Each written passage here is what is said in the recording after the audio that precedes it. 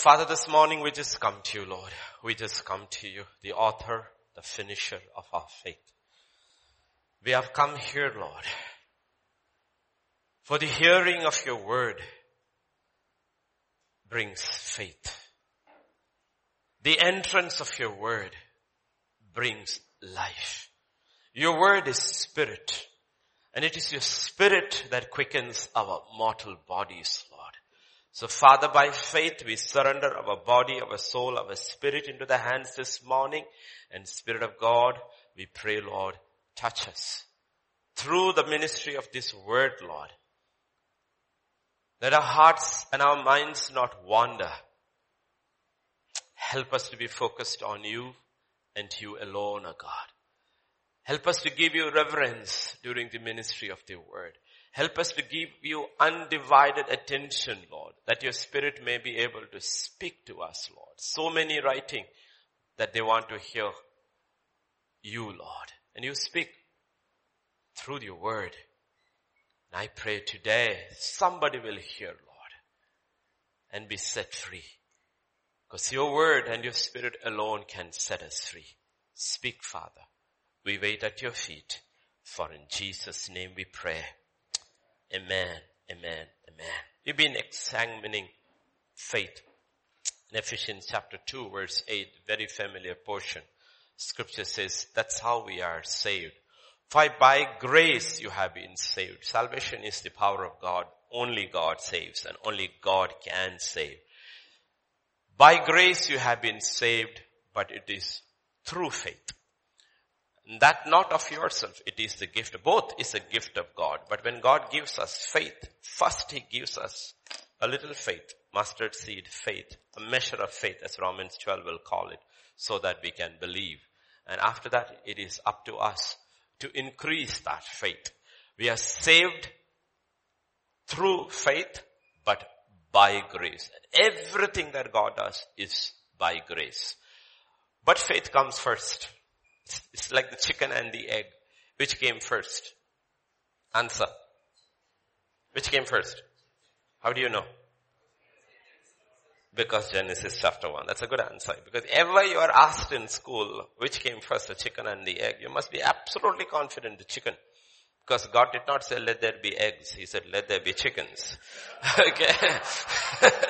Okay. Absolutely. You should have no doubts about this. You should know your word and your conviction very clear. Doesn't matter what biology says. God made the chicken, not the egg. Okay. And the chicken had to wait until God said, be fruitful. Okay. Please remember, everything is by God, of God, for God. And science doesn't glorify God. It glorifies man and his reasoning. Okay. So leave it aside, write well, do well, get your marks and put your certificates away.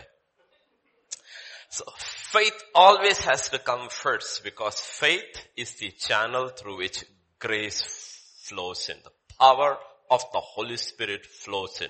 The more faith you have, the more grace you can receive.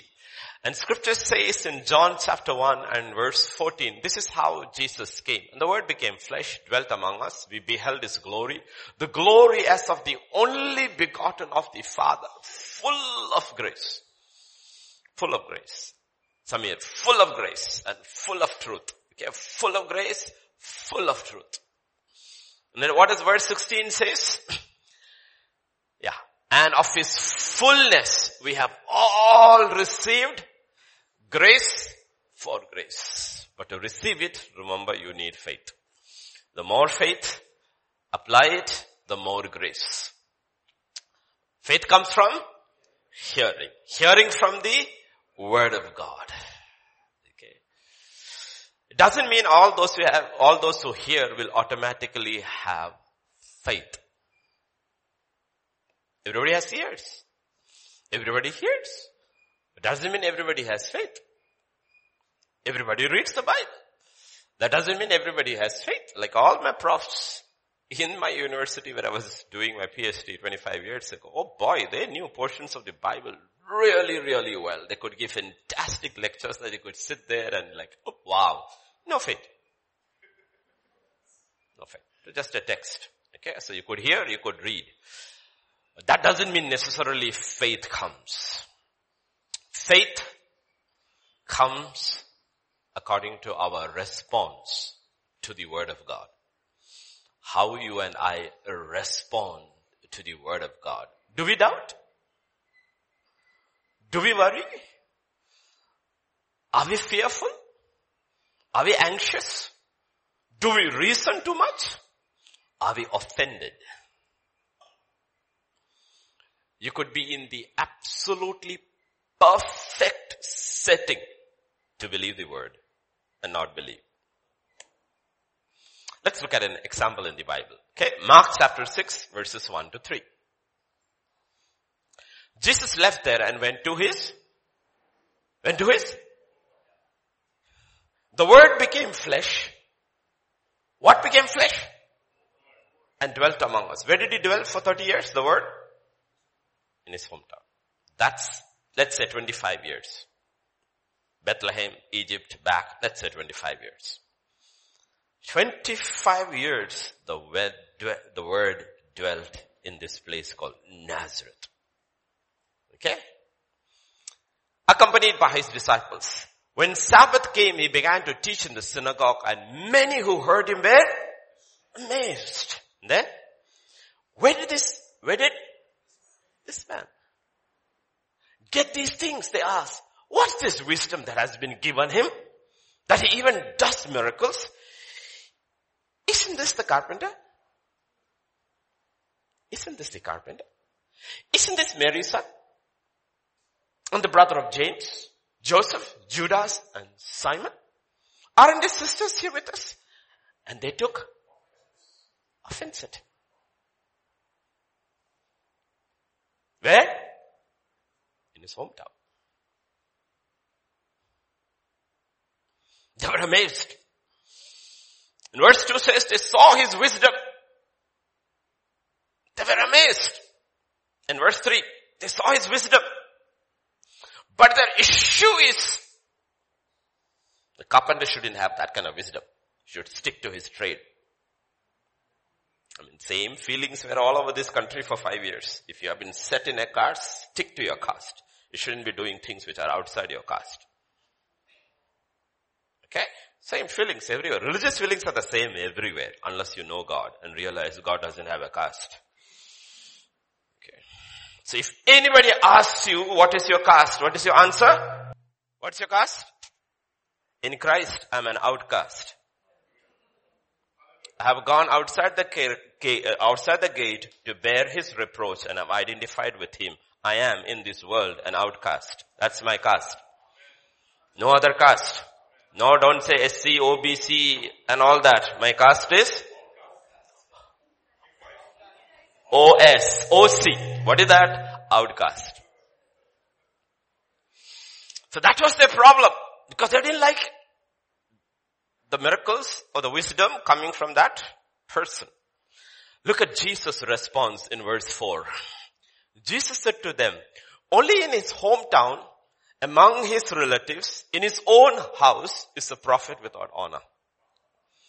Okay. He says you get so familiar that the prophet has no honor in his home, in his household, in his hometown. Be very, very careful about this. Very, very, very careful about this. Moses, first his wife Zipporah had problem with him. Then his elder brother had problem with him. Then his sister had problem with him. After that, the whole congregation had, but it began there. Because they could not accept the fact, this is the man chosen by God. Okay. Let's look at verse 5. And he could not do any miracles there except lay his hands on a few sick people and heal them. That's where you want to do. Okay, everybody tries. Let me tell you. All of you write this prayer request. Lord, praying for salvation of unsaved family members. Aren't they the toughest to witness? Yes. They are the toughest to witness because they will not receive the word of God through you. And he couldn't do anything. Some teeny weeny headache or something he healed. That's where you want to do That's where you want to help them more because they are the closest to you, but they are the most resistant. Okay? He could not do anything. And how did he come? Full of grace. And out of his fullness we received grace upon grace, except Nazareth. Nazareth did not receive by, because they were reasoning and they were offended with their reasoning. Isn't this the carpenter? Isn't that Mary's son? We don't know anything about Joseph. Usually that's not how people say. Usually that's not how people say. They don't call you by your mother's name. They call you by your father's name, meaning there's a stigma attached to his name. We know who his mother is. We don't know who his father is. Who this dude trying to come and preach to us. Okay? Understand, culture. In that culture, you are never called by your mother's name. Always known by your father's name. Even God calls himself the God of Abraham, Isaac, and Jacob. It doesn't say, I'm the God of Sarah, Rebecca, and Rachel. Doesn't. Because their identity is merged with the husband and never separated. But here, you need to understand where these dialogues are coming from. Okay, where this is coming from. So he couldn't do anything. And verse 6, if I have it in NIV, he was amazed at what? The lack of faith. Amazed at the lack of faith. Are you amazed? That's why we have to examine our faith. Because you could be in the right home, among the right relatives, in the right town, in the right church, with no faith. Ajay, you have your Bible with you? Give me a microphone. Come Ajay, bring your Bible. Or else he can always use this. Come up. You are last Sunday's Bakra, this Sunday's Bakra. Come. You have Psalm 131? You have your Bible? Open to Psalm 131? Okay. Yeah. Read Psalm 130. I'll hold it for you. So if your hands are trembling, hold it with both hands, okay? I'll give you some courage. Okay, read. My heart is not proud, Lord. My eyes are not haughty. I do not concern myself with great matters or things too wonderful for me, but I have calmed and quieted myself. I am like a weaned child with its mother. Like a weaned child, I am content. Israel, put your hope in the Lord, both now and forevermore.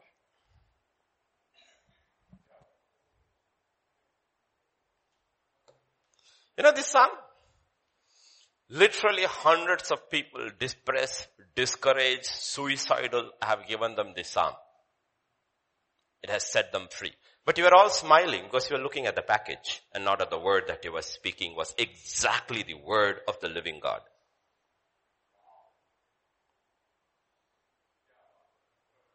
Literally rescued people from suicide over these 2 verses.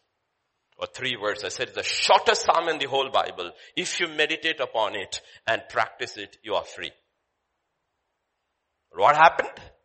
We looked at the package. We looked at the package and not the word. So we all can be caught in the same trap. Residents of Nazareth, let us listen to the next part of the message. See, we have to examine our faith. Because God has said in His word, out of the mouth of, that's why your ears should be always open because you do not know from where God will and through whom or what God will speak. You do not know. Because God is a God of everything. The whole creation declares His glory. Everything is orchestrated by Him. And you have to say, Lord, this day you have given me, let my eyes and my ear, my senses, my spirit be open to hear you, Lord, that I don't miss what you are trying to tell me. Tell me something. Examine yourself. Now Luke will give a more detailed account of what happened in Nazareth. Let's turn to Luke's narrative because you have to read Luke chapter 4. 24 onwards. He said, assuredly I say to you, no prophet is accepted in his own country. But I tell you truly, many widows were in Israel in the days of Elijah when the heaven was shut up 3 years and 6 months.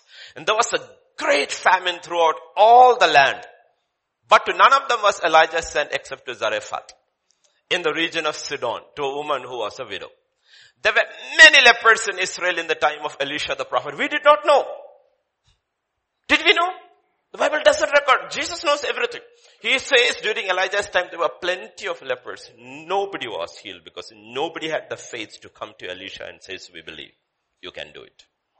There were so many widows in Israel, but God knew there was not a single widow to whom he could command, I'm sending my prophet, feed him. But there was one in Sidon. Because all God is looking for is faith. When the word comes, what is your response? And many, none of them was cleansed except Naaman the Syrian. And then, all those in the synagogue, when they heard these things, were filled with wrath. Where is this happening? Nazareth. Nazareth. And rose up and thrust him out of the city. They led him to the brow of the hill on which their city was built, and they might throw him down the cliff. And passing through the midst of them, he went his way. So this is not ordinary unbelief. This is violent unbelief. Hometown, our people, our church. Please don't underestimate the lack of faith. Yet these people are all called believers in their culture. Because they go regularly to the synagogue or church. They do their rituals, sing their songs, read their Torah or Bible. In modern day language, they are regular churchgoers. That's why we should constantly examine our faith. What is my response to the word of God? The word became flesh, dwelt among us. He came full of grace and full of truth.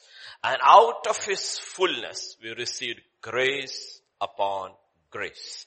But when he went to certain places and he preached, they saw his word, they knew it was powerful. They saw his acts, it was powerful. But all they wanted to do was kill him. Because he offended them. So God orchestrates situations in our life that we may discover what is our response to the word of God. Do we have faith? No faith? Violent unbelief? Casual unbelief? But the whole purpose is to show us, to teach us, and not to destroy us. Because God's plans are always good.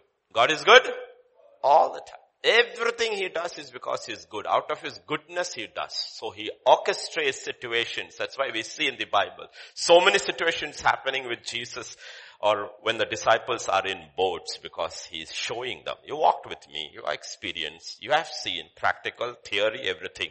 Let me see if you have the faith. So please remember, it's a journey. Sometimes we have little faith to start the journey. But we need to ask, is it enough to finish the journey? Starting a journey is one thing. Finishing the journey is one thing. When you finish the journey, you have to finish this race. You have to fight this fight. And at the end, you should be able to say that I kept the faith. That's Paul's finale. Let's look at Hebrews 12 and verse 2. Let us fix our eyes on Jesus, who is the author and perfect. Is that NIV? Yeah, I think I put it on the side NIV, right? Didn't I? Yeah. Because NIV will put it in, it's all the same, but author and perfecter of our faith. Who is the author of our faith? Jesus. We heard the living word and we started this journey. But he is not only the author, he is also the perfecter or the finisher. He starts, he finishes. So faith is a journey. It's a journey. He's the author and the perfecter of our faith, of the finisher of our faith. That means you have to continuously hear. Don't revert back to a religious life. That part has to be there in our life, your daily worship, your daily devotions, all that has to be there. But it is not religion, it is living. But you're constantly hearing from God because it's a journey. But the problem is this. It's a journey. The author and the finisher of our faith. Okay? Faith is a journey. You're on the road, which is called a narrow road, not a broad road. It's a very narrow road and you're on the road. But you cannot finish this journey unless you're on the road. That's the difference between Abraham and Lot. Living by the faith and walking by faith. Lot was what you would call a typically good Christian.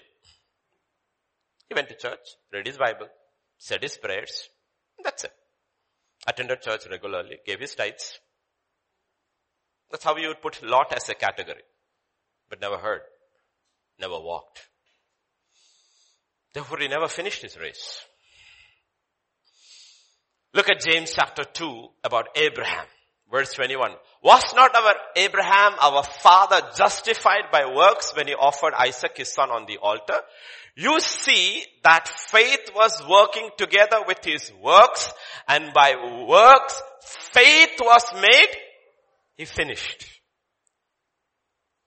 Faith was made. When did this journey of his faith begin? Stephen will say, what is not there in the book of Old Testament, Stephen will say it began in the Ur of the Chaldeans when God told him, leave. We don't know how old he was. We know when he entered the promised land, he was 75. When he heard first, we do not know. So let us say he was 60 years old. So the journey of faith started at 60.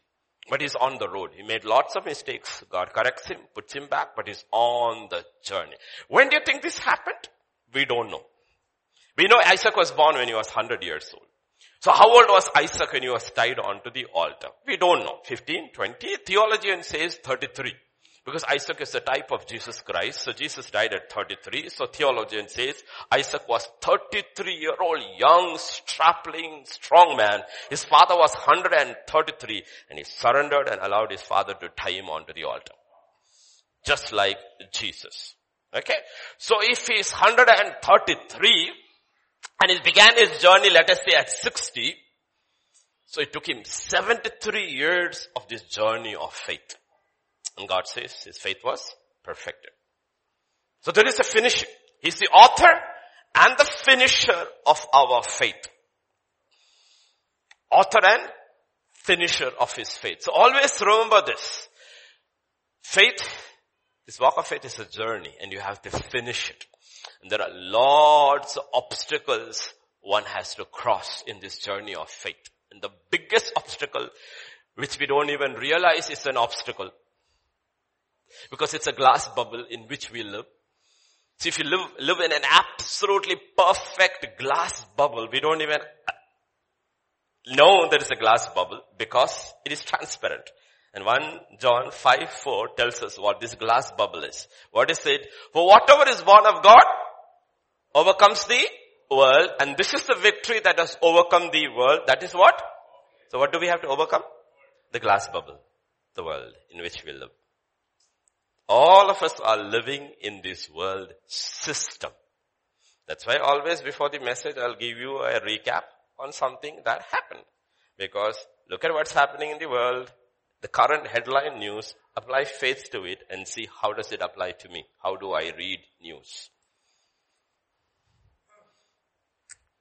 You don't have to read 1045 pages of the verdict. Well, you're not the only one. I got it from 4 other people. Okay. You don't have to read it. That only a lawyer can read. Lawyer can't. If you don't know your law, you will not understand the Supreme Court verdict. Not just the law of the world, you have to understand the law of India. In the law of the India, according to the law of India, every Hindu deity is a minor and he has a trustee. Therefore, the man is representing the deity. So the land is given to the deity because it belongs to him. According to Indian law. According to Indian law, Every Hindu god is a minor and he has a trustee, he has a guardian. So that original man who went and filed the petition, he is going as the guardian of Ram and asking for the land. That is why the land is given to Ram Lalla on behalf of that guardian. You have to understand how the law works. We don't understand the law, we will wonder what is happening. But does it apply to us? Apply to us is in the spiritual form. One day you take my building away. It doesn't matter. Because my God lives in my heart. He lives inside me. You cannot take that away. And wherever we gather, He's there. So we have to read it differently. We have to read it differently. So you have to look here. This is this bubble in which we all live. And you have to overcome it. In this journey of faith, if we don't overcome this world, then you didn't finish your race. And this world is what Paul says we walk by sight. In this world, how do people walk? Sight. When you talk about sight, simple lesson, you have your eyes, your ears, your nose, that is your smell, your taste, and your touch. These 5 senses come together from the time the baby is conceived. These senses start working. It start getting information. It gets into your brain. You start reasoning out how to live. That's how you live in this world. But the problem is this. In 2 Corinthians chapter 5 and verse 7, God says, we walk by and not by. But this is how we. And you know, we are called, believers are called to walk by faith and not by. And it's very difficult. You know, if I close my eyes, because I already see it, I know even from there it is dangerous. After that I need to move. See? And the minute your eyes are gone, suddenly your senses are cut. And then think about somebody who can't see and who can't hear. How do you perceive? Your perception changes. Imagine somebody who cannot see, cannot hear, cannot smell. Perception changes. What you eat really don't matter. What happens if you can't see, cannot smell, cannot hear, and have no taste? What if you cannot see, cannot hear, cannot smell, cannot taste, and have no touch? How do you perceive? But a believer, even if he loses his eyes, his ears, his nose, his taste, and his touch, still can perceive in his spirit. Perceive in his spirit. My people shall walk by faith and not by sight. So even though you are perceiving what I am saying with your senses, you have to interpret it with your spirit. That is faith comes from hearing. Do not interpret it just with your reasoning alone. It can be dangerous because reasoning can be factored in by these senses. Like one of the most interesting, unbelievable battles between sight and faith is recorded in the book of Genesis. And God doesn't make anything easy for believers. I was telling Pastor Vijay yesterday, God could have made it very easy, you know. Isaac, Uttam Purush, wonderful young man, waits, marries this awesome girl, fast for 20 years, she's pregnant. What if it was written she was pregnant only with one child and his name was Jacob? How easy things are, right? Why should I have to be twins? And then a promise that the elder shall serve the younger. Why does God make things difficult? The test of your faith. If it is only, Isaac married Rebekah. Next year they had a baby boy. It is written. And that baby boy was Jacob. And Jacob was this godly young man. Where is faith there? It's all sight. And it's your faith that is tested. So Isaac waits 40 years. There is not a suitable girl for him anywhere over there. And God is watching him to see, will you wait for 40 years in this land and be single?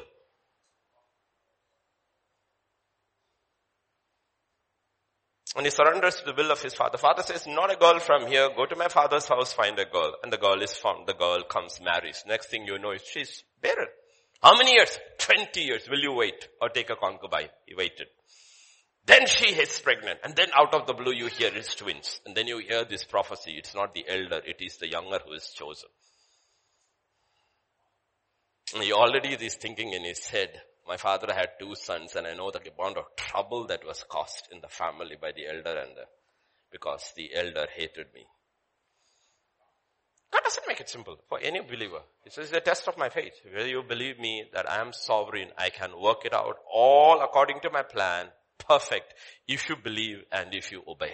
But an incredible situation happens in Genesis chapter 27.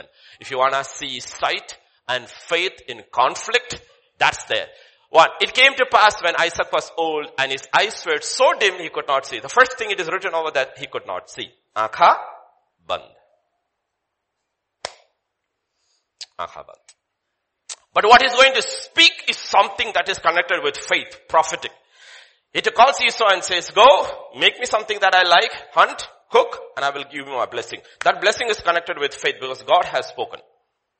It's not connected with sight, it is connected with faith. God has spoken something that is the younger that is chosen, not the elder. Mother hears, the brother hears, everybody hears. There's a huge family plot taking place over there.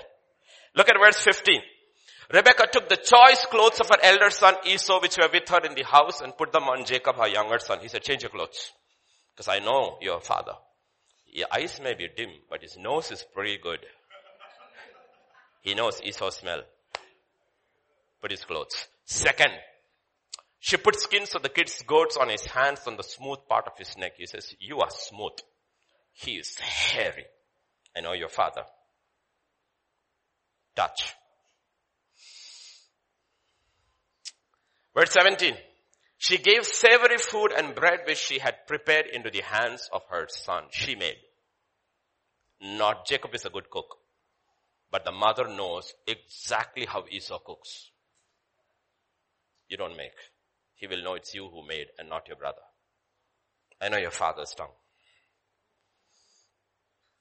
It's verse 17. Now come to verse 21. Isaac said to Jacob, please come near that I may feel you, my son, whether you're really my son Esau or not. Come here. Let me feel you. Next verse I gave you. So Jacob went near to Isaac his father. He felt him and he said, the voice is the voice of eyes are gone. Okay, 5 senses. Eyes are not working. But ears are very sharp. The voice is the voice of Jacob. But the hands are the hands of Esau. Again, he did not recognize him because the hands were hairy like his brother Esau's hands, so he blessed him. Then he said, are you really my son Esau? This is what I talk about, the stubbornness of a believer when he chooses to go in the flesh. He's making it very sure that I will bless Esau against God's will.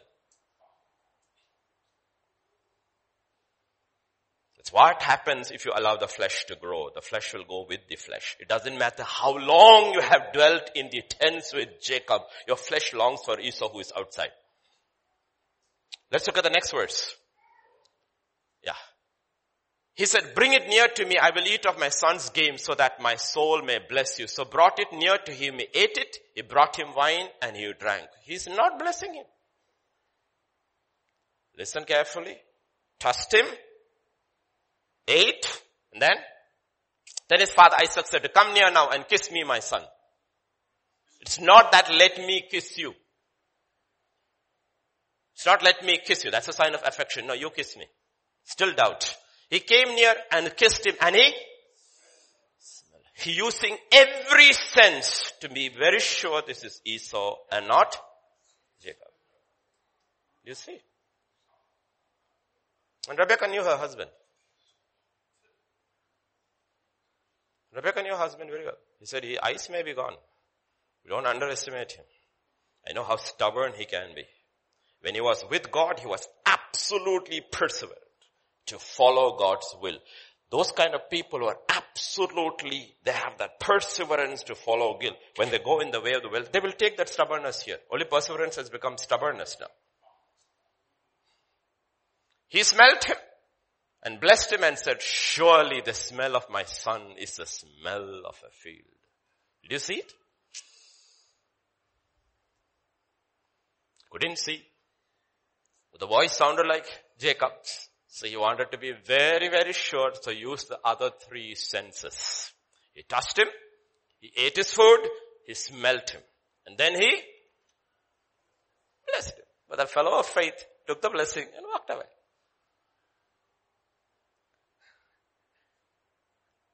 Fellow of faith took the blessing of the man of sight and walked away quietly. So be very, very careful about these physical senses and your reasoning. You can go absolutely wrong. And this is the defining moment in Isaac's life. And after that, you don't hear about Isaac. Isaac is gone. Though he lived for another 40 years. Gone. The only thing you will hear about him after this incident is Isaac died and his sons Jacob and Esau buried him. That's all. Why? Because he did not finish. He did not allow God to finish. Because the glass bubble trapped him, called the world, even by the senses. And it can happen to anyone, anywhere. That's why you have to be very, very careful. Let's think about a church with 10,000 members. Pulsating music. That's why I always will go and say, cut down the sound. Because everywhere the music has its own power.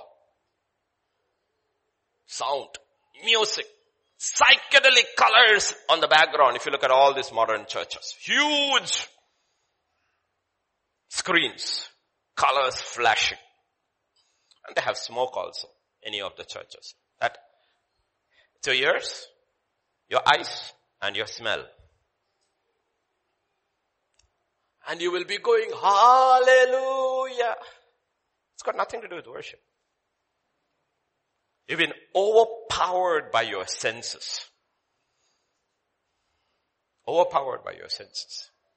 And you feel good when you leave church. Then you realize nothing has changed. Nothing has changed.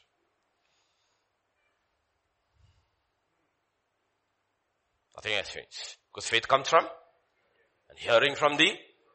You have to hear the Holy Spirit speak to you. When you are listening or reading the Word of God, that is how faith comes. And without faith, no grace comes in. Without grace, you are dead.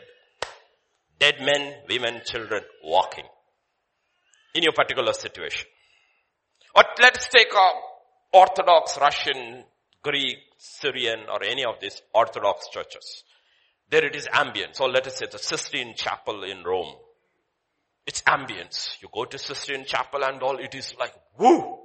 The grandeur of the setting. The Pope comes in with 500 or 300 of his cardinals, all in purple. The grandeur, the Swiss guards, the grandeur catches your eyes. Or an Orthodox setting of the priest comes with his cap and everything. And then there is smoke. It's all your senses. Like when we grew up, it was that way. You didn't even understand what they were saying until it changed. The liturgy changes from Syriac to Malayalam. We didn't understand what was being said. Nobody understood what was saying because it was all spoken in Syriac. And it is like on that tone and this thing and everybody's kneeling, getting up, kneeling, getting up, kneeling, getting up, kneeling, getting up. So one day I asked my grandfather, can I go to the other church? There's another Catholic church where worship is 40, the whole service is 40 minutes and you're free. He said, go. My first experience in that church is that you had to leave your sandals outside. I lost my sandals. So second Sunday I sat near the door and kept one eye and on the sandals. Later when I got saved, I realized it was written, watch and pray.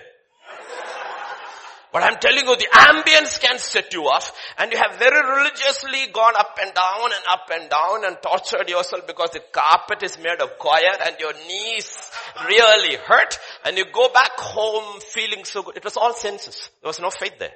Absolutely no faith there. No faith there. So, doesn't matter where it is. You see, your senses can overpower you and give you a feeling that you worshipped without faith or grace coming into your life. And you actually see people haven't changed. And they actually like Isaac becoming more stubborn and more stubborn and more stubborn and more stubborn in their ways, because the minute grace stops flowing, flesh takes over and the flesh grows stronger and stronger. But where grace flowing in, then you will see like Jacob growing in the faith, growing in the faith, seeing better, seeing better, seeing better. Or like Moses written, he was 120 years when he died. His eyes had not lost his sight or his hearing or his strength. Spiritually, he's walking with God. So don't get fooled. Don't get these sensory feelings and think you have worshipped. Goose pimples don't mean you heard. So please remember, this is how God does. That's why God took his children, Israel, out of Egypt and led them into the wilderness. No ambience, no sounds, no smell, nothing. Wore the same clothes for 40 years. Nothing. And said, listen to my voice. Learn to listen to my voice. The greatest prophet of the Old Testament, John the Baptist, who declared Jesus, point Jesus to the world, was taken as a child into the desert. And he grew up in the desert all the days of his life until he was presented to Israel so that he would not allow senses to mess up the revelation of God that would come to him, so that when he knew Jesus, he knew this was Jesus. And God took his only son, kept him in a city or a town called Nazareth, so that when he was displayed to the world at 30, Nazareth, you go read the entire Old Testament, you will not find Nazareth in the Bible. Do you know that? Nazareth is not there in the Old Testament. Where did God put his son? In Nazareth. And look at what the Bible says about it. Matthew chapter 2 and verse 23. He came and dwelt in a city called Nazareth, that it might be fulfilled which was spoken by the prophets, he shall be called a Nazarene. But which prophet spoke about it? Nobody. Which prophet spoke? You read from Genesis to Malachi and tell me if you can find this. So what prophecy are they talking about? You know what the prophecy is? He was despised of all people. So if you were from Nazareth, you were despised.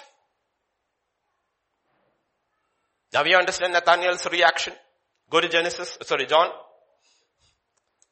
Philip found Nathanael and said to him, we have found him of whom Moses in the law also the prophets wrote, Jesus of Nazareth, the son of Joseph. And Nathanael said, can anything good come out of Nazareth? What are you talking about? That is how Nazareth was despised in the eyes of the Jewish people. And God put his son over there. Son over there. He says, when you come out, you will have no ambience, no grandeur, nothing. It will be me working through you alone. Nothing else. Did we get it? You got it wrong, Dr. Nathaniel. The best of the best came out of Nazareth. French, you will say, crème de la crème. The best. Your reasoning is wrong. Can anything good come out of Nazareth? Yes, the best will come out of Nazareth.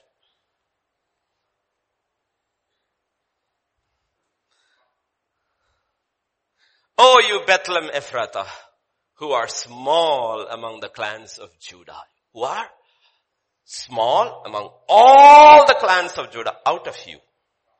Don't go by your reasoning. Don't go by your reasoning. Don't reason too much. How can I save Israel? Who said that? Gideon. My clan is the weakest in Manasseh. And my family is the smallest in my clan. And I'm the weakest in my family. Don't reason too much, Gideon. Because many of you reason like that. You reason like that. And faith stops. Don't reason the other way also. My clan is the biggest in Telangana. My family is ready. Therefore God has chosen me. Nothing like that either. You will be dismissed. Don't think too much. Don't think too less. Just leave it to God. Believe. Believe. Don't reason too much. Reason blocks faith. You can go to the other extreme. Look at me. Look at me. Look at my complexion. Flawless. Look at my hair. Wow. It weighs these many shekels. Look at me. Everywhere I go, every head turn, man, woman, child, donkey also turns and looks at me. Everyone looks at me. Everyone looks at me. Oh, they all must be thinking, we wish he was our king instead of that old man called David. But David, God says, that's my man. And you think you're the people's man. Don't reason too much, Absalom. Your head will be stuck in a tree with 3 spears in your heart one day because you thought you were the cat's whiskers. Don't reason too much either way. Don't reason too much either way. You are in danger. You are in danger of being dismissed by God. Because God dwells only with those who are weak and contrite, who think nothing about themselves. Because faith focuses only on one person, God. And its ears are open only to what He says. Faith takes God at His word. So you see, we all see, we hear, we smell, we taste, we feel, and then we reason. Then out of the blue, a man of faith comes and it beats reason every time. Every time. Every time faith will beat sight. Because into faith comes grace, the power of heaven comes in. So there is an incredible scene in John chapter 11 that happens in Nazareth. Okay, you know the background. Lazarus is dead for 4 days. Jesus comes over there. The sisters are all weeping. And Jesus loved this family and He comes over there and there is a graveyard, a little before graveyard scene where there is a dialogue between Jesus and Martha. 11:40. Jesus said to her, did I not say to you that if you would believe, you would see the glory of God? We just read it casually. But if you have got your color marker, this is what you have to mark. Believe and then see. Faith comes before sight. Lord, I want to see. Just believe. If you believe, you will see. Do you believe it? Do you believe you believe I am the life? But now He's dead. So you don't want healing. You don't want deliverance. You believe I am life. But that's not what I'm asking. Do you believe I am the resurrection? Do you believe?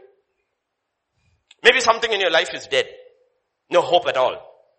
Maybe it's your marriage, maybe it's your child, I don't care what it is. Your work, your PhD thesis, I don't know what it is, because PhD thesis sometimes just die in your hands. And you need resurrection power to bring it back. Because the killer is your supervisor. Different situation applied by faith. Jesus said, if you believe, you will see. What comes first? Faith. The believer always what comes first? Ajay, what comes first? Faith. And not sight. The next verses are awesome. Read scripture always when you read scripture, especially when Jesus is speaking.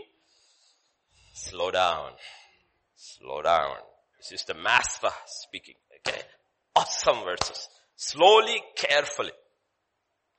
Then they took away the stone from the place where the dead man was lying. And Jesus lifted up His eyes and said, Father, I thank you that you? He hasn't prayed yet.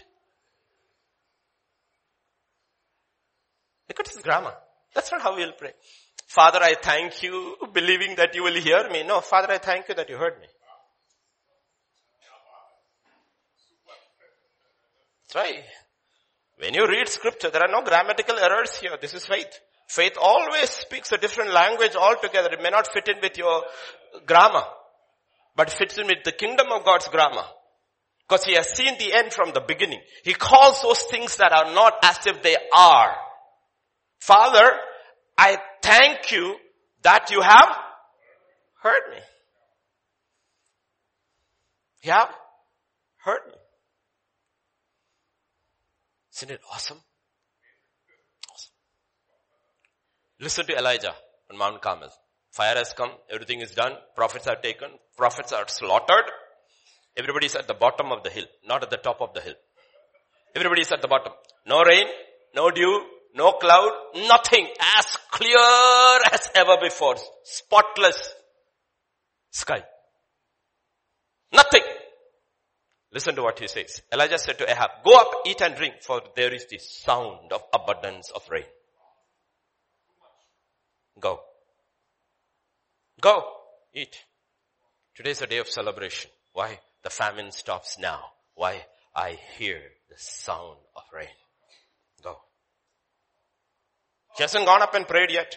He'll go up and pray. Get on his knees with his head between his knees, and will send his servant 8 times before that fellow will see a little cloud coming as a hand. But before any of these things happen, even before he has ascended the mountain, he says, go, I hear the sound of rain. I hear the sound of rain. Understand the language of God. Understand that. Father, I thank you for you heard me. Father, I thank you that you have heard me. Let's go back to Jesus. Then they took away the stone from the place where the dead man was lying, and Jesus lifted up his eyes and said, Father, I thank you that you have heard me. And verse 42, Lord, when will a day come in my life where I will be able to say, I know you always hear me. I know you always hear me. So Lord, I'm speaking this out loud, not for your sake, but for the sake of the people, that they may know how to walk in faith. We don't have to talk. We know each other very well. But there are others who need to learn. People who will come into the kingdom hundreds, thousands of years later, still coming in, and they all need to know the kingdom of God is the kingdom of faith. Father, I know you always hear me, but because of the people who are standing by, I said this, that they may believe that you sent me.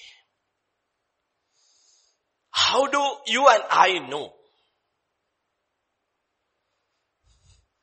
How do you and I know that he will hear us? So that we'll have that boldness, confidence to say, Lord, I know you have heard us. 1 John chapter 5, verse 14 and 15. It is John who will give us all these secrets. Okay? That was in John, and this is John. Now this is the okay, go. You jumped the gun. John 5. Now this is the confidence that we have, not in us, in him. We have the confidence in him that if we ask anything according to his will, he hears us. So the key is that we need to walk according to his. Do you have ears? Did you hear Raj praying? Another man is praying. Mind was wandering. Or did he say, Lord, help us to surrender our body and our minds so that we shall know what is the good, pleasing, perfect will of God? Did you hear? All those who have ears, let them. Because you do not know when God is speaking to you. Is it during worship? Worship. The songs are wonderful. We sing. Hallelujah, we sing. And God says, you sang. I took you seriously. Now your song will be tested when you step out. You spoke back to me. That was your faith being expressed. Now we'll test you through this week whether you meant what you sang. All to Jesus I surrender. Did you mean it? But you sang it. God says, I take you at your word. If we ask anything according to his will, he hears us. And if we know that he hears us, that means we can know that he's hearing us.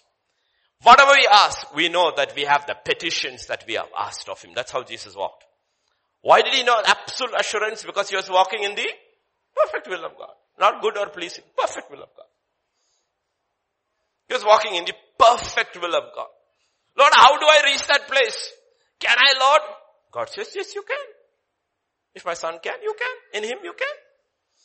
Do you remember the slide we saw last week? Therefore, add to faith. What? All diligence.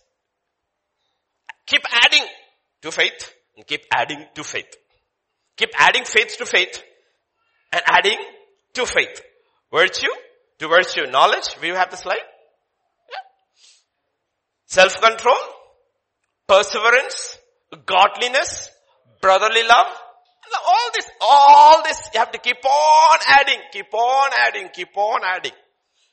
But faith comes in the beginning. Keep on adding to faith and keep on adding these to faith. Perseverance. All can be good with faith, not in isolation. Isolation, the world will appreciate it. Once there was, I don't know which century. I forgot the century because I don't remember which century he lived in. This little boy in a mathematics class in the school, village school. A difficult problem was given. Everybody tried cracking their head. They couldn't get it.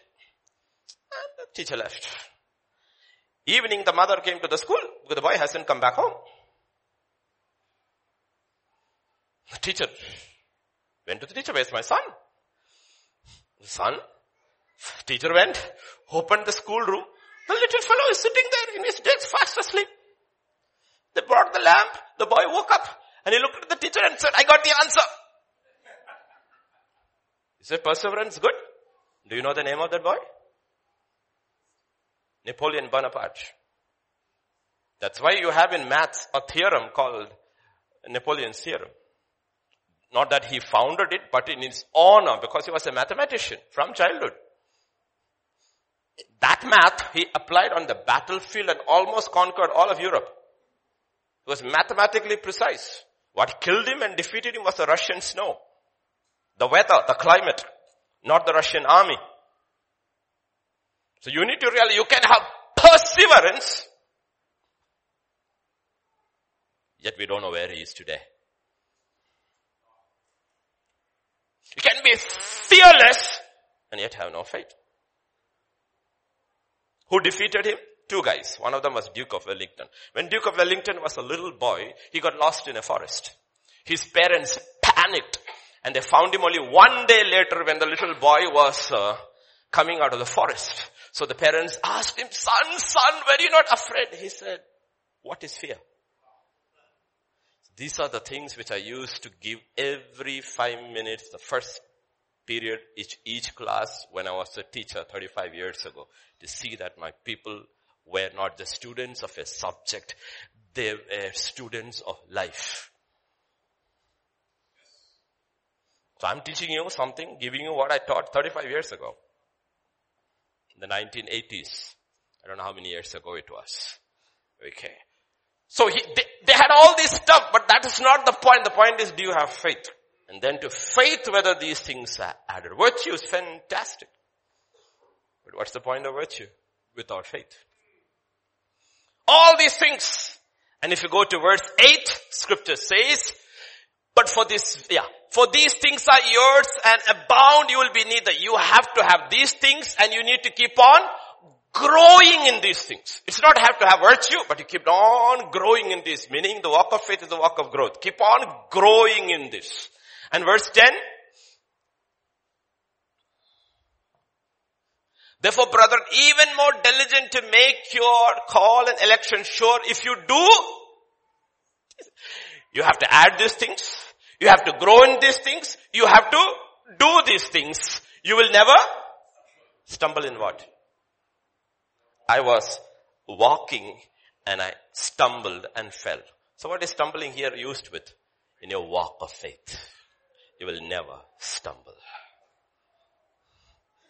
It's the question, the rhetorical question we asked. Jesus said, Lord, I know you always hear me. How do we reach there? This is the road. There's no other road. There's no other road. Keep adding to your faith. Keep adding these to your faith. Keep on abounding in this. Keep on doing these things. And in your walk of faith, a point will come. You realize you don't stumble. It doesn't matter how horrible your circumstances are. Your walk of faith. Understand these things. Let's go back to Lazarus. Look again at the Lazarus incident, John chapter 11. Therefore the sister sent to him saying, Lord, behold, he whom you love is sick. When Jesus heard that, he said, this sickness is not unto death, but for the glory of God, that the Son of God may be glorified through it. What does it mean? He knew the will of God in this situation. Do you understand? Lord, oh, he's dying, I am running. No, he's not going to die. How do you know? Because I know.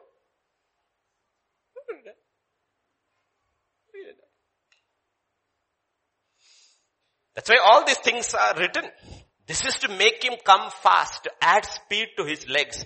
The whom you love is sick.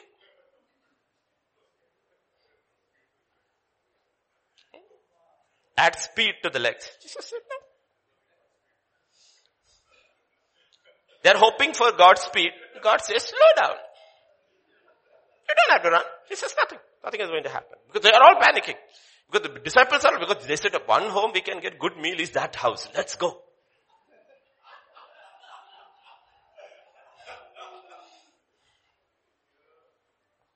Verse 6. So when he heard that he was sick, he stayed 2 more days in the place where he was.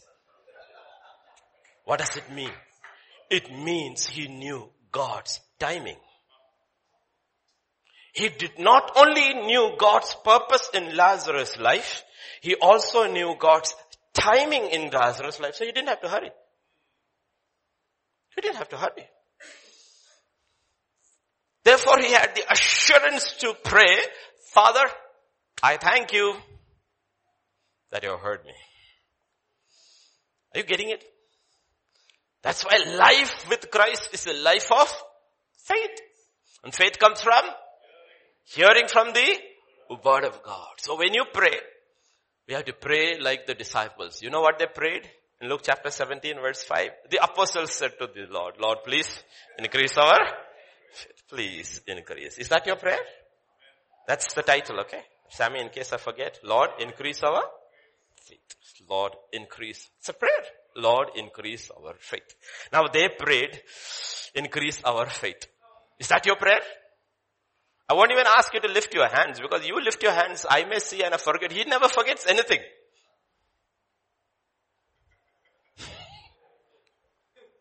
He never forgets anything. He says, I saw your hand. And you step out, you think faith will come like a tablet, instant trouble comes.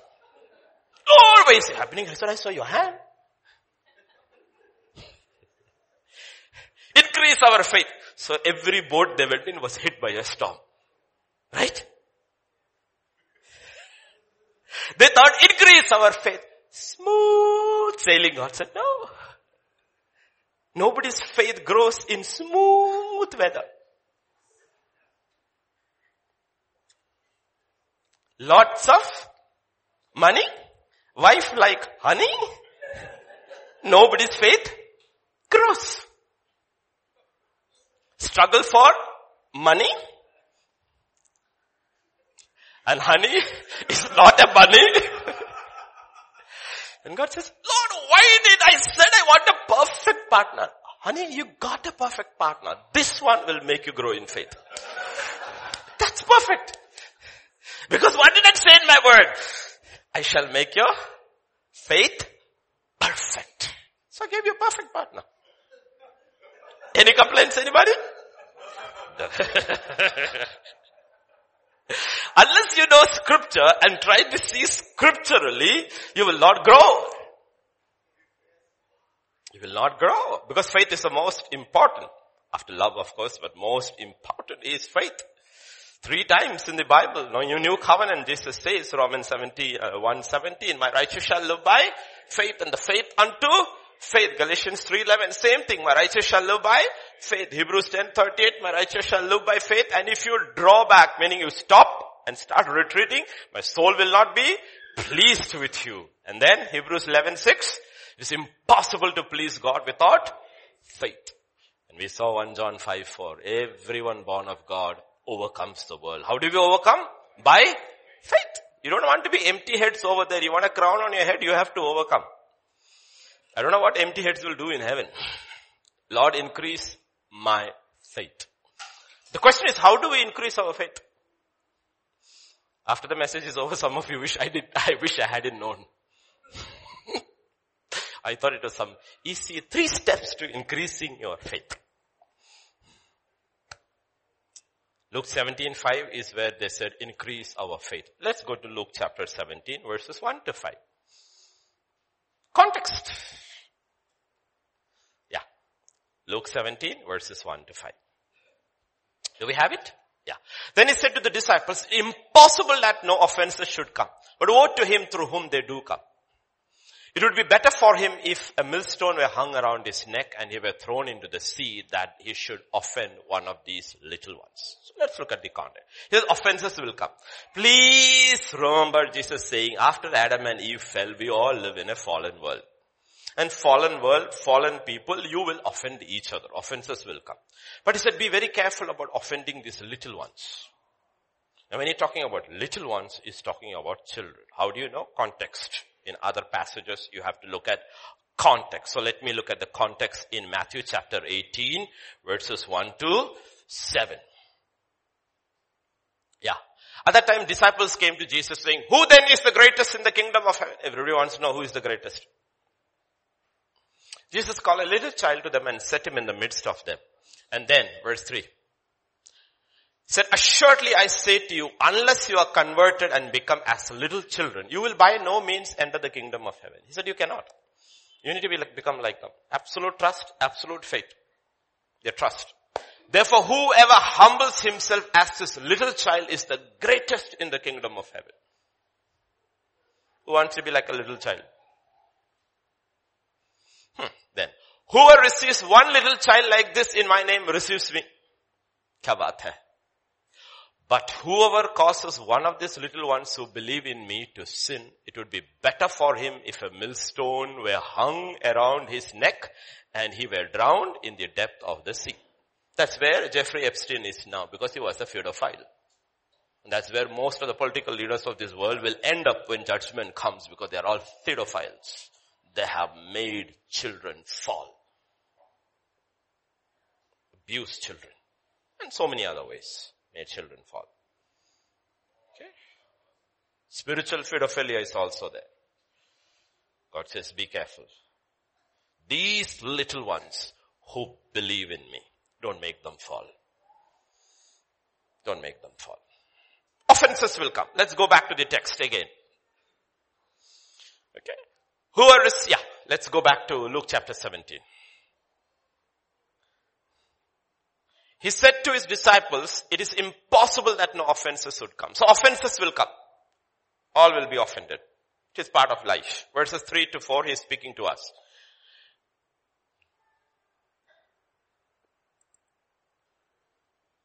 Take heed to yourself. If your brother sins against you, rebuke him. If he repents, forgive him. Offenses will come. Deal with it as issues. Deal with their issues. But walk in forgiveness. If he sins against you 7 times in a day, 7 times in a day return to you saying, I repent. And you shall? Not you may. Grammar, you? Shall. You shall.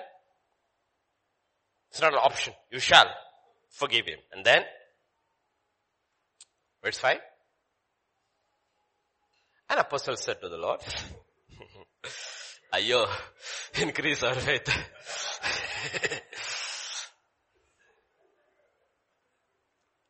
Increase our faith.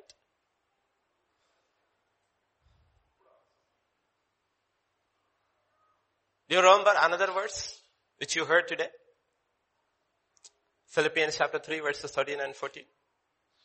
I'll check your memory. Brethren, I do not count myself apprehended, but one thing I do, forgetting those things which are behind. I have forgiven everybody. I'm not going to let unforgiveness block me in my journey with Christ. I'm walking with Him. Upward call. I am aiming for Him. And one thing can block me. What is that? I know every town I have gone, people have beaten me, abused me, slandered me, done all kinds of things to me. I have forgiven and forgotten. I'm moving on. Who said that today? Peter. Good. So you're listening. You're listening. Okay. That's why your ears should be open. Many lives on this road to faith break down by offense. And the offense can be so deep-rooted, hidden in the heart, nobody sees. Can be absolutely controlled, like Ahithophel.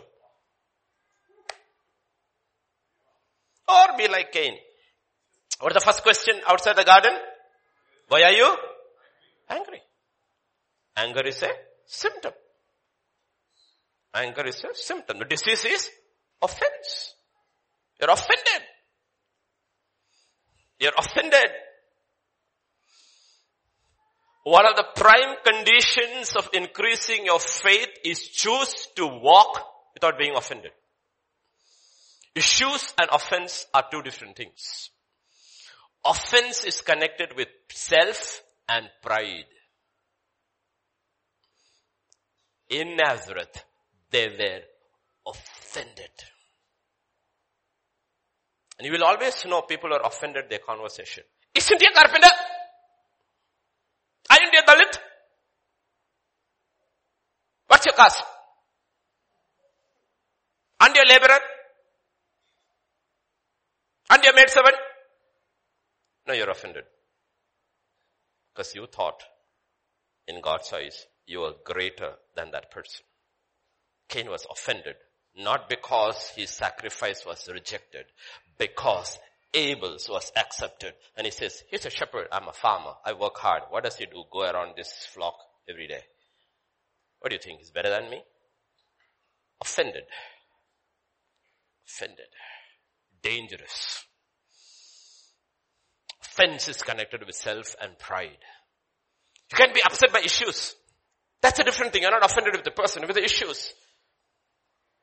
Issues. I get offended with issues. Again late. Who do I tell that? To my wife. Again late. I'm waiting. Again late. I'm angry with her. Issue.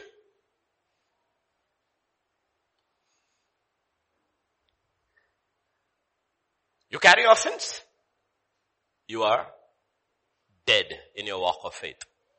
You break down. And like Ahithophel can have a terrible end. Terrible, terrible end. So watch out for these symptoms. Symptoms are very, very important. Even great men of God can get offended. Matthew 11 and verse 6, Jesus pronounces a blessing. Blessed is he who is not offended because of me. Who was offended? John the Baptist. Preaching took me to prison. What did you think? Every preaching takes you to the palace? Why are you offended? You ran, O Elijah, under the anointing faster than Ahab's chariot. It came to Jezreel and stopped. And you saw the chariot passing you by. You thought Ahab and Jezebel will come and invite you and say, come, take the place as the prophet of the nation. Instead, you got a word back. You are dead meat. Now you are offended. You ran and said, I am no better than my fathers. I want to die. Why do you want to die? Why did Ahithophel kill himself? Because he was so offended that Absalom did not take his counsel. A lot of people would die that way in offense. I will never change. I would rather die. God says, die. Then you will meet him and we shall have a discussion. We'll have a discussion. Offense. It's a killer. God says, you want to walk by faith? You want to increase your faith? Don't deal with offense. Many get offended by the word because it does not fit in with their view about themselves, because they're very religious. That's why the Pharisees were all offended with Jesus. They went, did you ever read about any Pharisee going to Jesus to be baptized? No. Did you hear about Pharisees going to John for being baptized? Yes. Why? Because his father was a Pharisee. He was a Levite. It's our class. Brahmin hai na, ye to Dalit hai, Nazareth se. Who knows who his father is? How dare he preach like that? Who ordained him?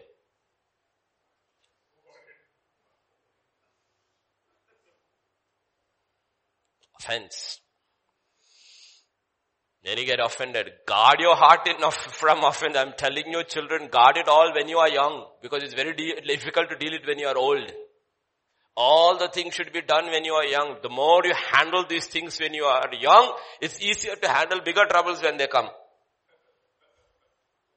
Otherwise you will be like Isaac, grew old, did not grow up. That's King Lear.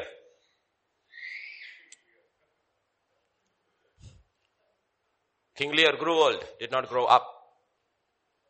A lot of people grow old, they don't grow up. What is he saying? The high calling of Jesus Christ, growing upward. He's saying, I'm not only growing old, I'm growing up towards Christ. There's only one direction you can grow, that is towards Christ. An offense can keep you dead. And guard your heart from offense, because Jesus says offenses will come and he will allow. Imagine we had the power of Jesus Christ. When he began his ministry, the devil said, jump down and show your power. Now he's hanging on the cross, everybody is cursing him. He could have shown his power. He was not offended.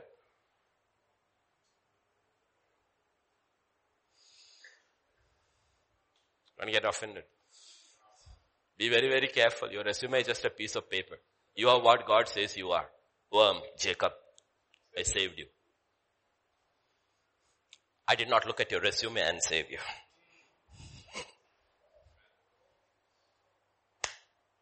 Means nothing. Okay? Let's go to the next one. Yeah, same. Let's go to Luke chapter 17. By faith, apostle said, increase our faith. Jesus said, yes, you can. If you have faith as small as a mustard seed. What should you do? You can say to this mulberry tree, this is not a mountain. This has got roots entrenched in holding. Uproot. Not move. Uproot. Offense is there. Pride is there. Self is there. Bitterness is there. Anger is there. All these things are there. Uproot. Speak to yourself every day. Every spirit of offense in my heart, I uproot you. And what should you do? By the roots. Don't trim the branches. It won't work. With this, branches won't work. You cannot. Uproot it by the roots and be not thrown. If you throw a mulberry tree in the sea, it will float. It will come back. It will float. The sea always gives back what was thrown into it. You know that? It brings back. That's why you throw plastic and next time all the plastic is on the shore. I don't want your plastic. You can take it, is what the sea says. What does scripture say? And be planted in the bottom of the sea. Never come back into my life. God says you can. You can. Deal with offense. Every day you do. This is because faith is spoken and dealt with. And you have to deal with. All these things are dealt with. So Jesus can be upset. He is in the flesh. He knows he's been beaten. Beard has been pulled, spat upon, whipped, made to carry the cross. Now had been crucified.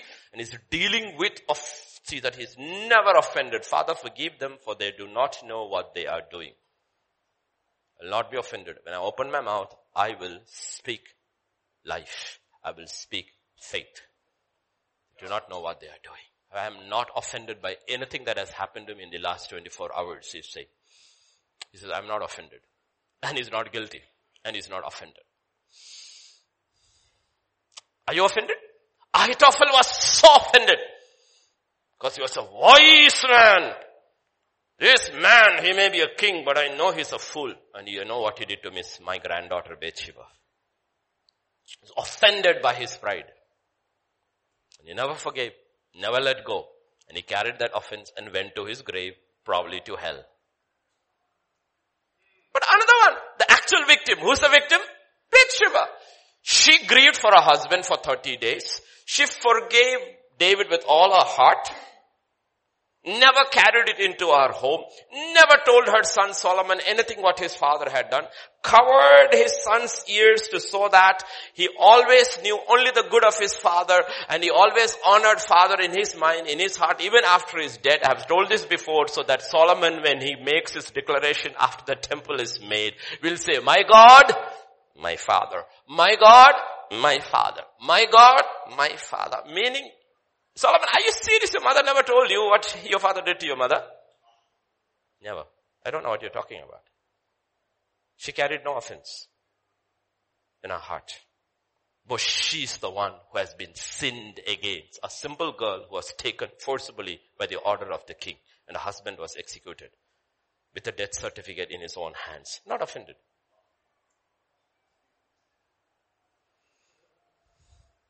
Proverbs 31. Everybody talks about Proverbs 31. The first verses of Proverbs 31 are by Solomon and what his mother, and he's talking about his mother.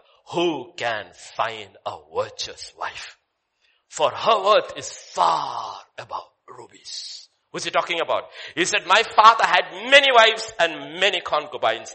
At the end, he found my mother, and she was a virtuous woman worth more than all the rubies. She added virtue to her faith. Abigail was supposed to be wiser.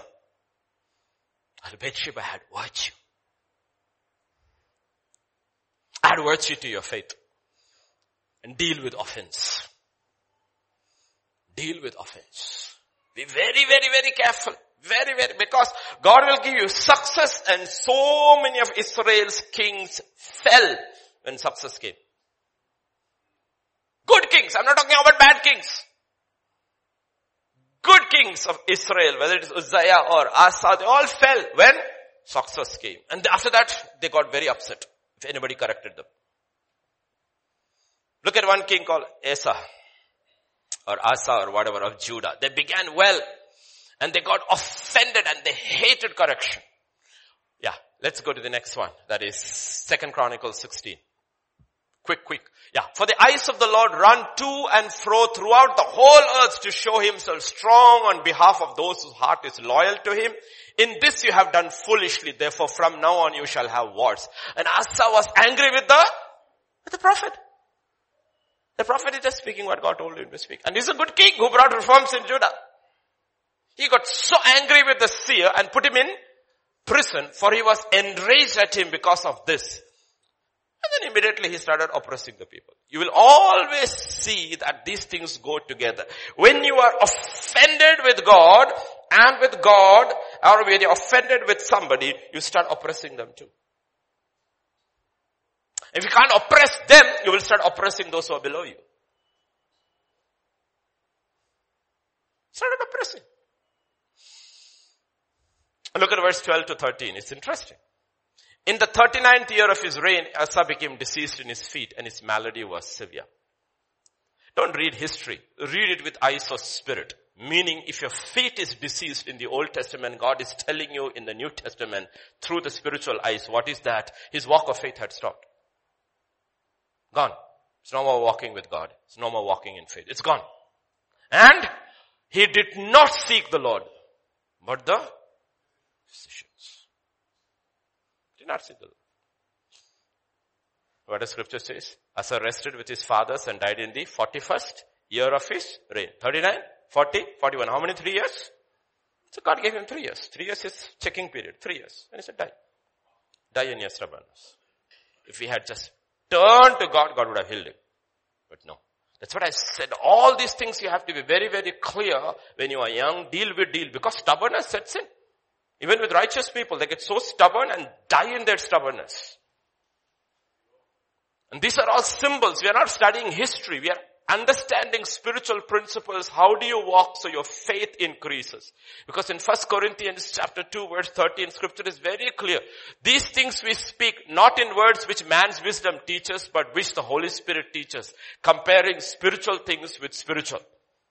We are not learning history from Chronicles and Kings and 1 Samuel, 2 Samuel. We are trying to say from their lives, what are you trying to tell us? He says, learn from them.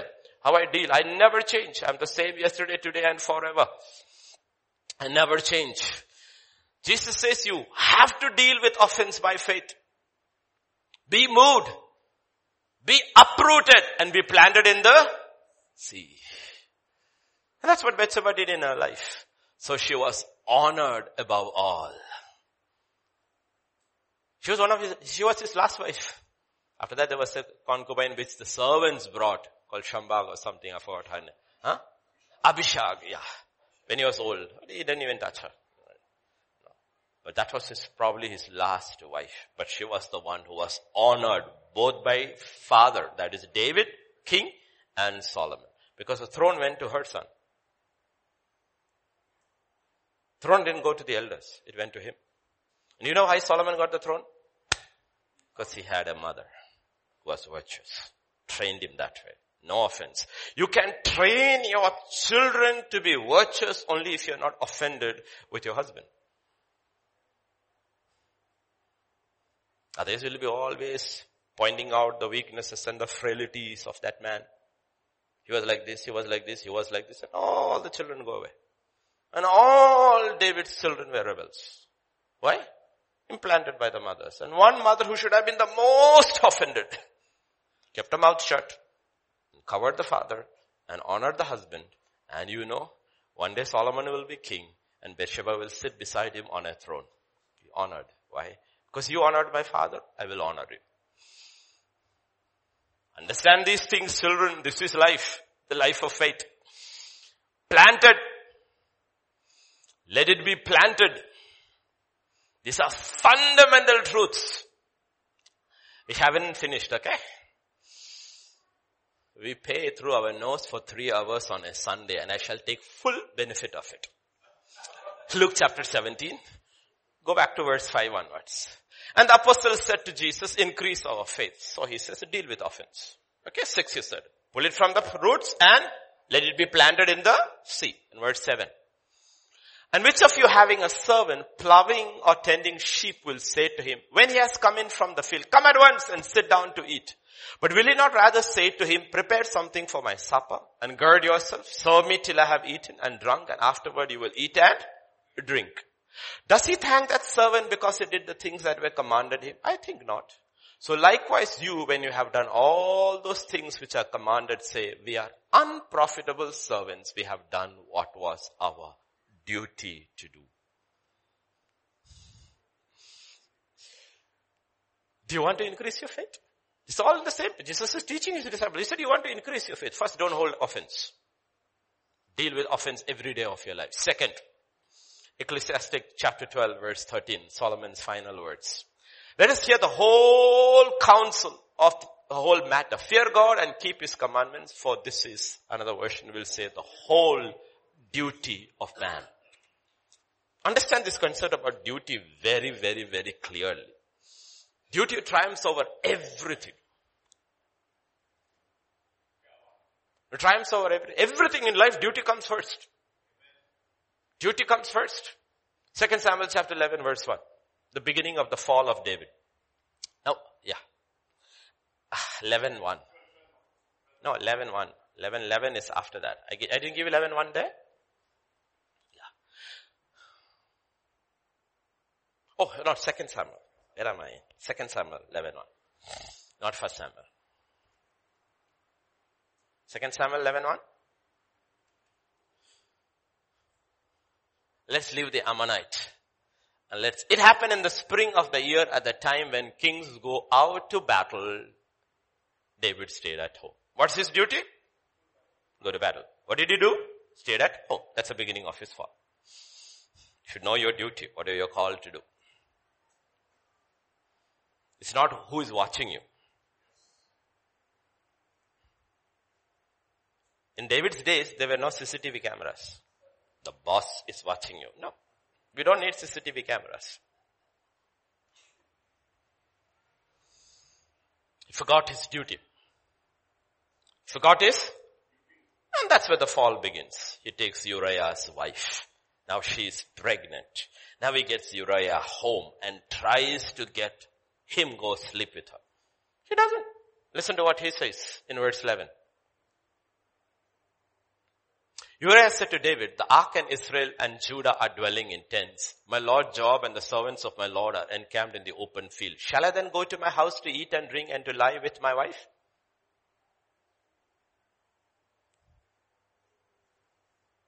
Sir, I'm a soldier. I just came back from the battlefield because you called me. Because you called me, that doesn't mean the battle is over. My body is here, my heart is there. I know that's where I belong.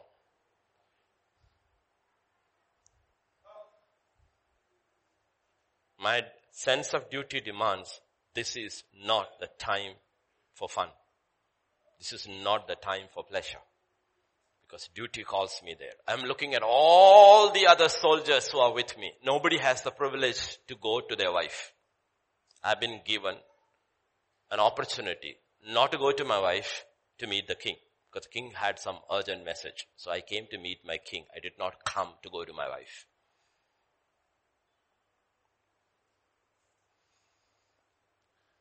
What a man. Understand duty? That's what Jesus is telling. You want your faith to grow? Understand what is your God-given duties are. Understand what your God-given duties are. Years later, Absalom takes over, David is running. When David is running, some of his faithful soldiers go with him. One of them is not an Israelite. So David gives you an option. Why do you want to walk with me? Go join Absalom. That's where your future lies. Listen to his answer. 2 Samuel. Ittai answered the king and said, as the Lord lives, and as my Lord the king lives, surely in whatever place my Lord the king shall be, whether in death or life, even there also your servant will be. I'm sorry, sir. I'm your bodyguard. And I will not abandon you. Where you go, I go. In life or death. It doesn't matter. That's my duty. That's my duty. You know, President Reagan was shot. He was one of those presidents who escaped an assassination attempt. He was shot. He got one or two shots. But do you know why he survived? Because the Secret Service security guard went in front and took the final shot. He knew it was his duty. Not to save his life, but to save his life. That's what your sworn duty has, Secret Service. At the cost of my life, I will save the life of my president. If I have to choose my life and his life, it's my life. I will die for him. Duty. So there are so many Secret Service entailed to President Reagan. Only one man is known. He survived. Only one man is known. Why? Because he put duty ahead of his life. Duty. Duty. And God brings this sense of duty into every aspect of life. And he said, do not let your emotions and your feelings and all your reasoning overpower your sense of duty. Because feelings will fluctuate like the weather. You may wake up this morning and think, I don't want to go to work. Get up and go. It's your duty. I don't want to go to church. Get up and go. Even if you don't feel it. Go. Because it's your duty. And even into the most intimate of relationships, he brings duty. Strange. Look at 1 Corinthians chapter 7. The husband should fulfill his marital duty to his wife. And likewise the wife to her husband. The wife's body does not belong to her alone, but also to her husband. In the same way, the husband's body does not belong to him alone, but also to his wife. Do not deprive each other except by mutual consent. And for a time, so that you may devote yourself to prayer, then come together again, so Satan will not tempt you because of your lack of self. What does he bring there? Duty. He said even marriage relationships is not based on feelings. He said it's duty. You have a duty. Once you got together, you have a duty to each other that applies to every facet of life. You are bound by duty in life. God says, you want to increase your faith? Know what your duty is, various spheres. Those who are students, you need to know what your duty is. As a student, your duty is to study and not play games. That's your duty. To the best you can. As employees, your duty is to do your best and you give your best. Every area duty comes.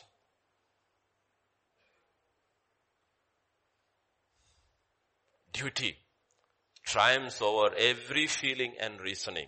Duty.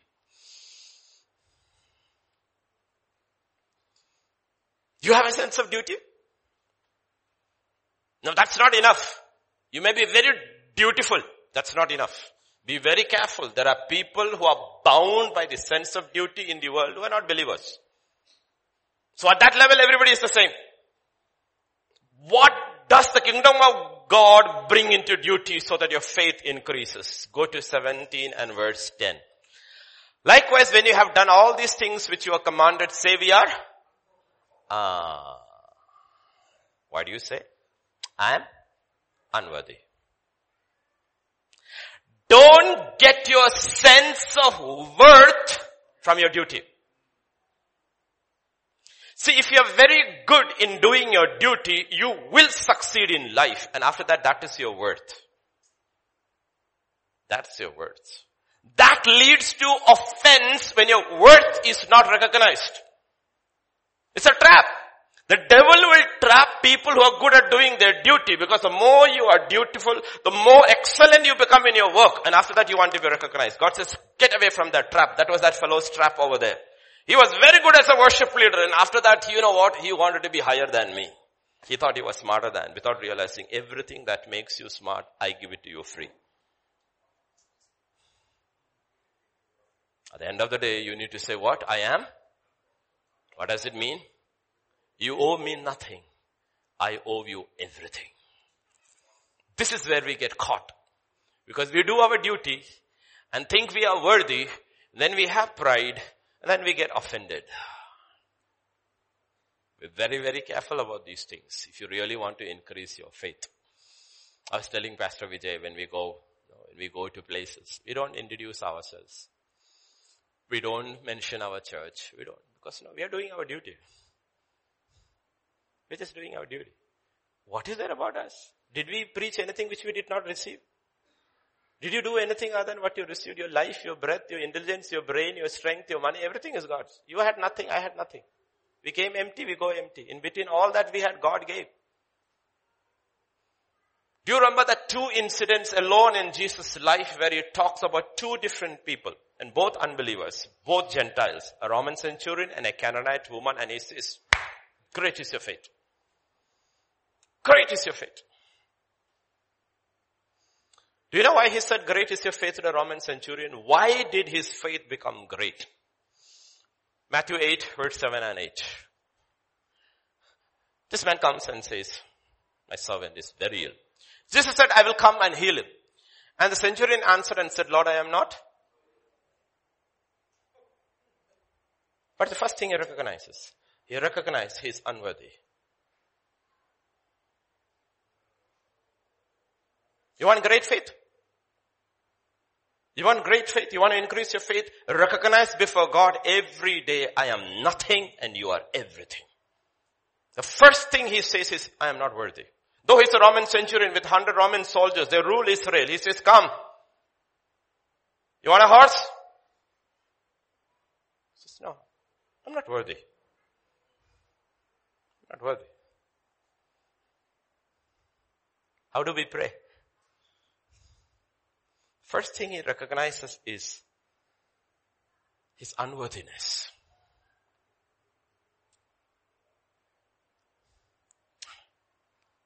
Do we recognize our unworthiness before God?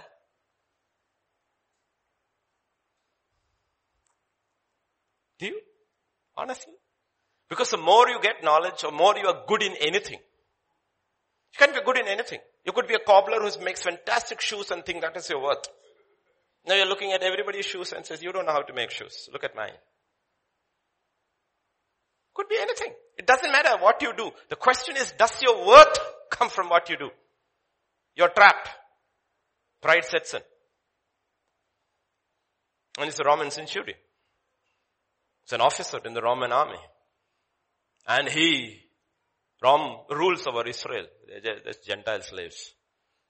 What does he first recognize before Jesus? I am unworthy.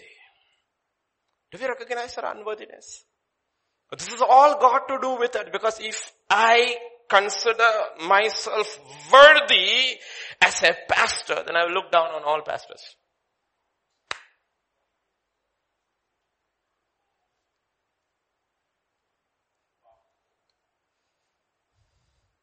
Old days it used to be there.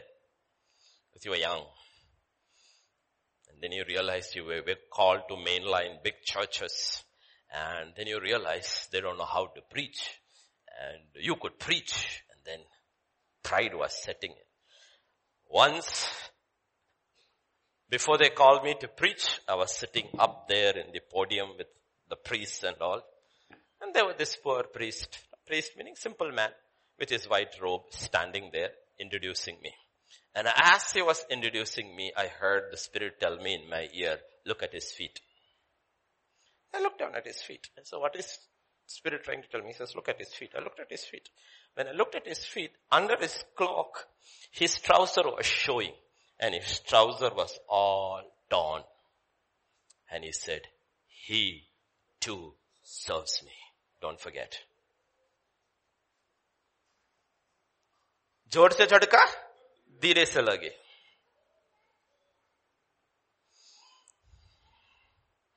Don't think you're more worthy than him. You got a gift? He doesn't have it. But the gift is mine, not yours. The gift works better in you because you practiced it. But the gift is mine. It's not yours. If you're an excellent doctor, I'm unworthy. Excellent engineer, unworthy. Excellent software developer, unworthy. Whatever you are, end of the day say, Lord, I'm unworthy. I just did what I was called to do. Save you a lot of trouble now and in eternity. Because you don't want to face his eyes in eternity. And have your entire life record be put over there and it says, you were angry. You were offended. You looked down on people. Who made you worthy? Who made you worthy? Was not it I? That's what he tells Israel. He took Jacob's family into Egypt, changes the whole circumstance. Joseph dies, and after that a Pharaoh rose who did not know Joseph. And 400 years they are slaves. Slaves, beaten, spat upon, used slaves. And then he tells them, you know why I picked you? Because you are nothing. That's why I picked you. You're the smallest. You're nothing. That's why I picked you. Never ever Israel boast in your history, I picked you because you're big and smart. I picked you because you're small and nothing. You worm, Jacob. Everything Israel will be is because I am the God of Israel. Not because of anything else. That's why even salvation is by grace and not by works. Get this all things right if you want to grow in faith. Let's go to another incident. Matthew 15 verses 25 to 28. And she came and worshipped him saying, who is this? Canaanite woman. Lord, help me. And he answered, it's not good to take the children's bread and throw it into the little dogs. And what did she say? And she said, yes, Lord, even the little dogs eat the crumbs which fall from their master's table. And Jesus answered and said to her, oh woman, great is your... How is the faith great? She didn't get offended. He called her a kutta. Called her a dog.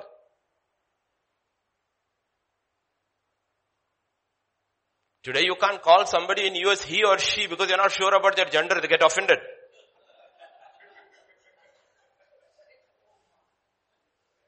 Here a woman is being called a dog and she's not offended. She's not offended. When Elisha sent his servant to the leper Naaman, and told him, go to the river Jordan, dip yourself. He was offended. Who's offended? The leper is offended.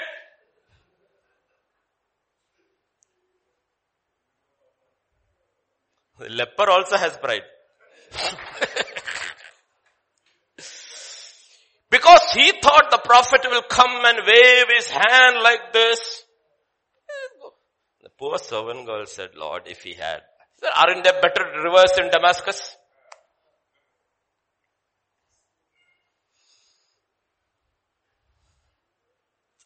Rama, these are all twin brothers. Asa was offended.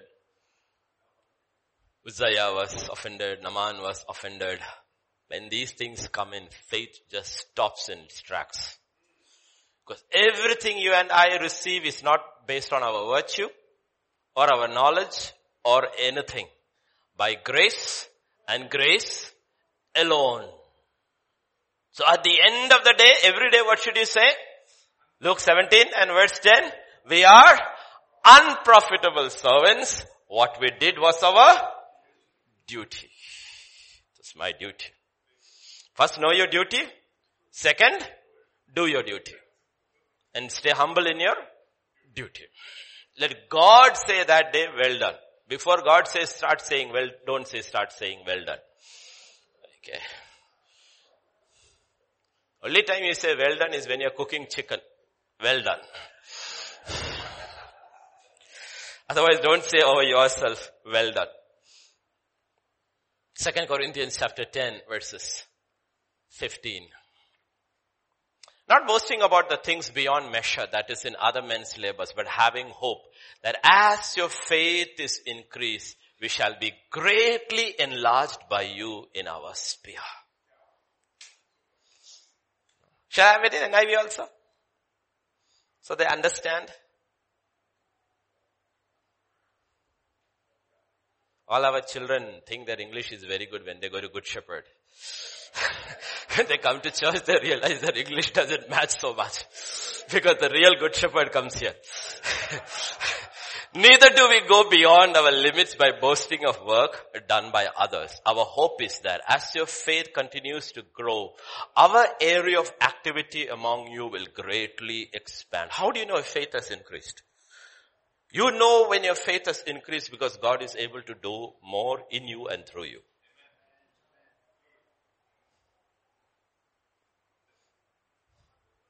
You getting it? That's how you know. God is able to do more in you and through. In you is His first work and through you is His next work. He's able to do more in you and through you. Your faith is increasing and it's continuous. In Mark chapter 4, verse 30 to 32, Jesus said, if you have faith as small as a mustard seed, now he uses another example of the mustard seed. He said, to what shall we liken the kingdom of God, or with what parable shall we picture? It's like a mustard seed, which when it is sown on the ground is smaller than all the seeds on the earth. But when it is sown, it grows up, becomes greater than all the herbs, shoots out large branches, so that the birds of the air may nest under its shade. How many people have found shade under you because your faith grew? Because if you have faith as small as a mustard seed and you start practicing it and using it and practicing it, your faith will grow and God will send people who will find shelter under the shadow of your wings.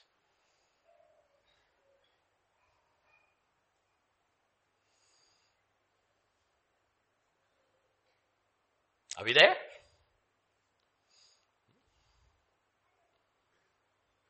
David started alone. Then when he ran. First all his parents, father disregarded him, never even called him when Samuel came. His brother Eliab and all were angry with him. But 1 Samuel 22 narrative changes. David therefore departed from there, escaped to the cave of Adullam. When his brothers and his father's house heard it, they went down there. They humbled themselves and went down and found shelter under the mustard tree called David. Little later, everyone who was distressed found a mustard tree. Everyone who was in debt found a mustard tree. Everyone who was discontented gathered to him, and there were 400 men with him. Sometime later he had 600 men with him. And then one day Saul dies. Now he has Hebron and Judah with him. 7 years later he has all Israel under him. Why? He was a mustard seed faith fellow. And he grew and he grew and he grew. Grow. God says it will.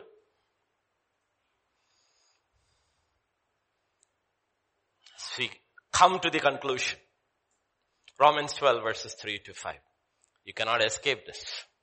For I say through the grace given to me to everyone who is among you, not to think about himself more highly than he ought to think. Don't think too low. Don't think too high. Just think about yourself correctly. But to think soberly as God has dealt to each one what? Everybody has been given a measure of faith. If you don't have it, you are not saved. If you are saved, you have it. Everybody has been given a measure of faith. And as we have many members in one body, but all members do not have the same function, we are called to do different things. So we being many are one body in grace and individually members of one another. Yeah, let's go further. Yeah, let's go to verse 6 also. Yeah, verse 6.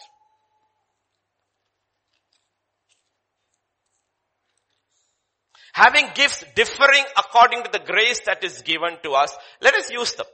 Example he's saying, if your gift is prophesying, prophesy in. Don't do which is beyond your faith. Know your faith. Know your gift. Everybody has a gift if you're born again. You have to discover it. Everybody has been given a measure of faith.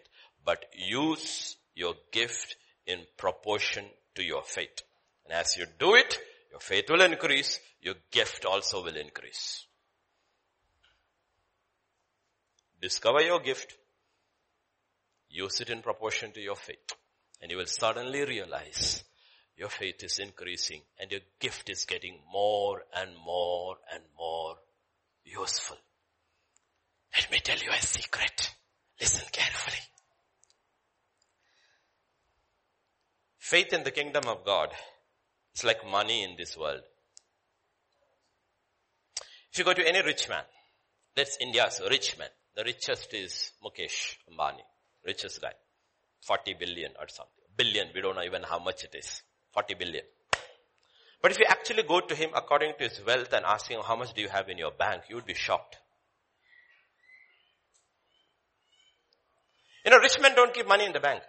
Because money in the bank is a waste. None of the rich men have money in the bank. They use cards. They didn't use cash. And if Indians have cash, it will be black. They don't keep money in the bank because money in the bank is a waste. It's simple middle class poor people who put it in FD and hope for 6.5% interest because they don't know how to use money. The rich men become rich because they know how to use money. And to use money, to multiply money, you always have to take risks. You go to Bill Gates and ask him how much cash should I use? He says, I don't have much. But are you the richest man? Yes. Where is it? All in stocks. So when stocks go up, he's richer. When stocks come down, he's poorer. But he doesn't have much cash. In the same way, if you keep faith at home, you will be a poor man. Faith has to be used. And there will be risks. 600 men sitting under a tree with the king called Saul. No man had a sword except Saul and his son Jonathan. And Jonathan is tired and he tells his armor bearer, let's go. Scripture says they both left the camp. Neither the king nor the priest knew they have left the camp. And when they left the camp, Jonathan tells his armor bearer, God can save with many or few. He says, Lord, what do you want to do? I am with you. Let's go. And that's the beginning of the victory of Israel over Philistine. Because two men decided, we are going to take a risk. One sword enough. With one sword we will fight. All God is not looking at numbers. God is looking at faith. And that day he found two men. And that man's name is never mentioned. Only thing you know about him is Jonathan. Then at the end, Jonathan and his armor bearer both died in the unknown man, but unknown man of faith. So that's the way it is. People who are rich because they take risk and they use their money. They know, they have studied the market. They know what to, where to, this thing. They are studying everything. They are looking which one is, and they take risk. Sometimes they lose, sometimes they make big. But they know how to invest and they make more money and more money. And the same way is with faith. To whom much is given, much is required. He says, who has much more will be given to him. And we said, this is not socialism. God says, I am not a socialist. I'm a full-grown capitalist. That's why when people come to God, He will say, good, you are faithful in little things. Good, you exercised your faith. Now come and take charge of 10 cities. Take more, take more, take more. That's how faith works. So we have learned quite a few things. The primary things is be very careful. Walk in forgiveness, walk without offense, and know your unworthiness always before God and before people. Before people. We are unworthy. Because that's what God asks. What is that you have which you didn't receive? That's how Saul began. King Saul began. When they actually had to crown him. Where's that man? Where's the man? Tallest man. Where is he? Nowhere to be found, hiding under the baggage. There was a luggage, he hid under the luggage. And 3 years later after his king, hear O Israel. He didn't fight, his sons fought, and he's taking the credit. And scripture says on the way going, he built a monument for himself. King Saul Ministries. You know what God comes and says? When you were small in your own eyes, didn't I exalt you? It's a good place to be. What? Every time you look in the mirror, say, I am small in my own eyes. Not 6 packs. 7. Honey. One day you will realize you have just a backpack. Meaning nobody is using you. The back and the pack. Backpack is a burden, you know that, right? You always have to ask, in God's eyes, am I a blessing or am I a burden? Am I a blessing or am I a burden? That's why you're asking, Lord, increase my faith so that I can be a blessing. I had little faith, Lord. I heard, I want to start practicing it. Help me, oh Lord, not in my strength, in your grace, and I want to grow. Why? I want many to take shelter.